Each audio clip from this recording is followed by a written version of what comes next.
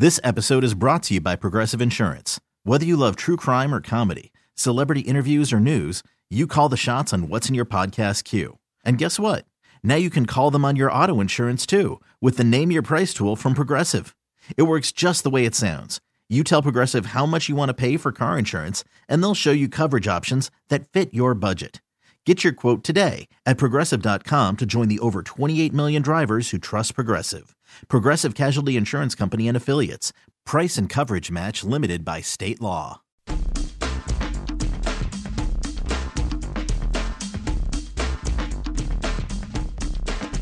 Joining us now and Out of Bounds is the senior NFL writer for Yahoo Sports, Terez Paylor. Terez, how are you during this busy weekend? I'm great, Doug. How's it going? It's going well, man. Some big splashes last night for the Chiefs. As I've got you on here for basically one sole purpose, and that's for you to tell me everything about these guys because I trust no one else's opinion except yours right now, Terez. So with the first pick, it would appear they tried to, with the first pick of the second round for the Chiefs, it would appear it was a replacement pick / refill position of what was Tyreek Hill potentially. Yes, I think that's true, but I also think it's possible that they would have taken this guy anyway, just because his skill set would have fit well with what they do offensively. And remember, you need Sammy Watkins' insurance as well because he's proven to be a little injury prone. The bottom line, guys, the offense doesn't work as well without a legitimate top-end, high-end vertical threat. And Hardman is that. I mean, just turn on the tape, go look at his highlights. He's the fastest player on the field, always. A lot like Marquise Brown in that way. The Chiefs like Marquise Brown as well. So, this is a guy that is going to play a role in the short passing game, run after the catch ability. You have to trust in their ability to develop his route running ability. If you can get to that point, this guy's got a chance to be a really good player who could potentially give you, 80% of what Tyreek Hill is as a player, which is still pretty good. But that, you know what, that's just a projection. It might even be better than that. We'll see. Moving on to the next pick, as you kind of described that first one as a really good picture in the mind, you look at Juan Thornhill. Yeah. I call him the Baby Badger. Is that a fair nickname? I think Thornhill's a guy whose physicality is really impressive in this sense.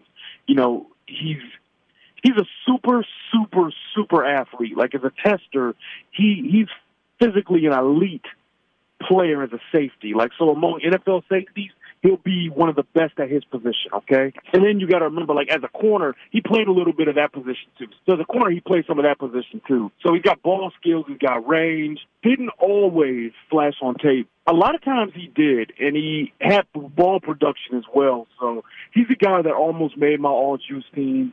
He's a guy that I mentioned specifically could be an option for the Chiefs in the weeks leading up to the draft. So I'm not surprised they took him. I think he's a good player who's got a chance to really complement Tyrann Mathieu well because, remember, Mathieu, they're going to use him as Brian Dawkins in Steve Spagnuolo's defense. He'll line up everywhere. But what you do need is a guy that can play deep, a guy that can cover people, potentially be a one-high guy, and he's got the range to do it. So Thornhill's a pick I really like, and he's a player that's very consistent with what they like in defensive backs. Speaking of the all-juice team, talking with NFL writer for Yahoo Sports, Terez Paylor, the guy they chose third last night, Colin Saunders, he was on that all-juice team. Yeah, and look, at the end of the day, when you're a reporter, you root for yourself. So I'm happy to extend the all-juice winning streak. Since I've started doing it every year, at least one player on that team has been drafted by the Chiefs. So now it's 5 years in a row. And Saunders is an outstanding guy. FCS player, reminds me a little bit of Steelers starter Javon Hargrave. Super athletic kid, very productive. Somebody's got a chance to generate pressure on the quarterback. And to me, I think we know that this front could use that. Now you're talking about a front that I think, it's looking pretty good. Between Frank Clark and Chris Jones, those are your elite guys, and you need to have at least two at those positions to win a Super Bowl. Now you've got some complementary pieces. Alex Okafor, Emmanuel Ogba, Derek Nottie, and now Colin Saunders. Look, dude, I think that this guy's got an opportunity to be a nice rotational pass rusher.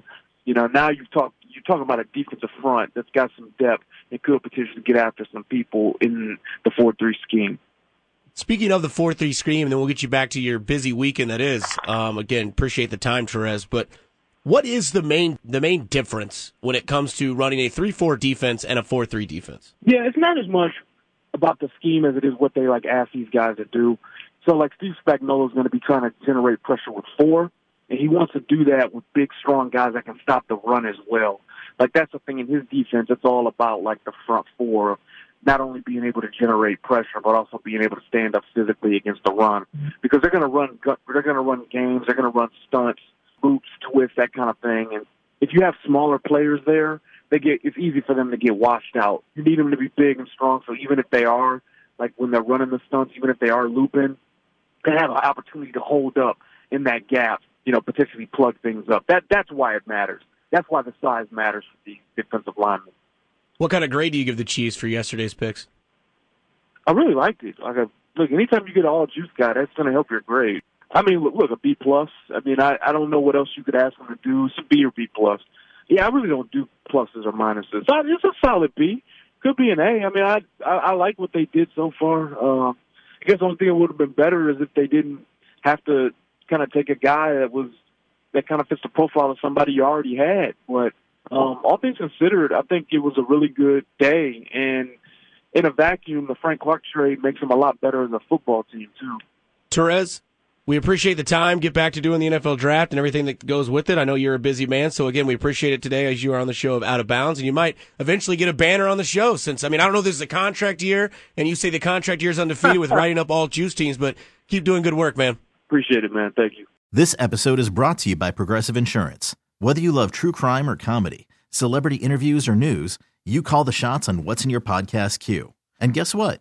Now you can call them on your auto insurance too with the Name Your Price tool from Progressive. It works just the way it sounds. You tell Progressive how much you want to pay for car insurance, and they'll show you coverage options that fit your budget. Get your quote today at Progressive.com to join the over 28 million drivers who trust Progressive. Progressive Casualty Insurance Company and Affiliates. Price and coverage match limited by state law.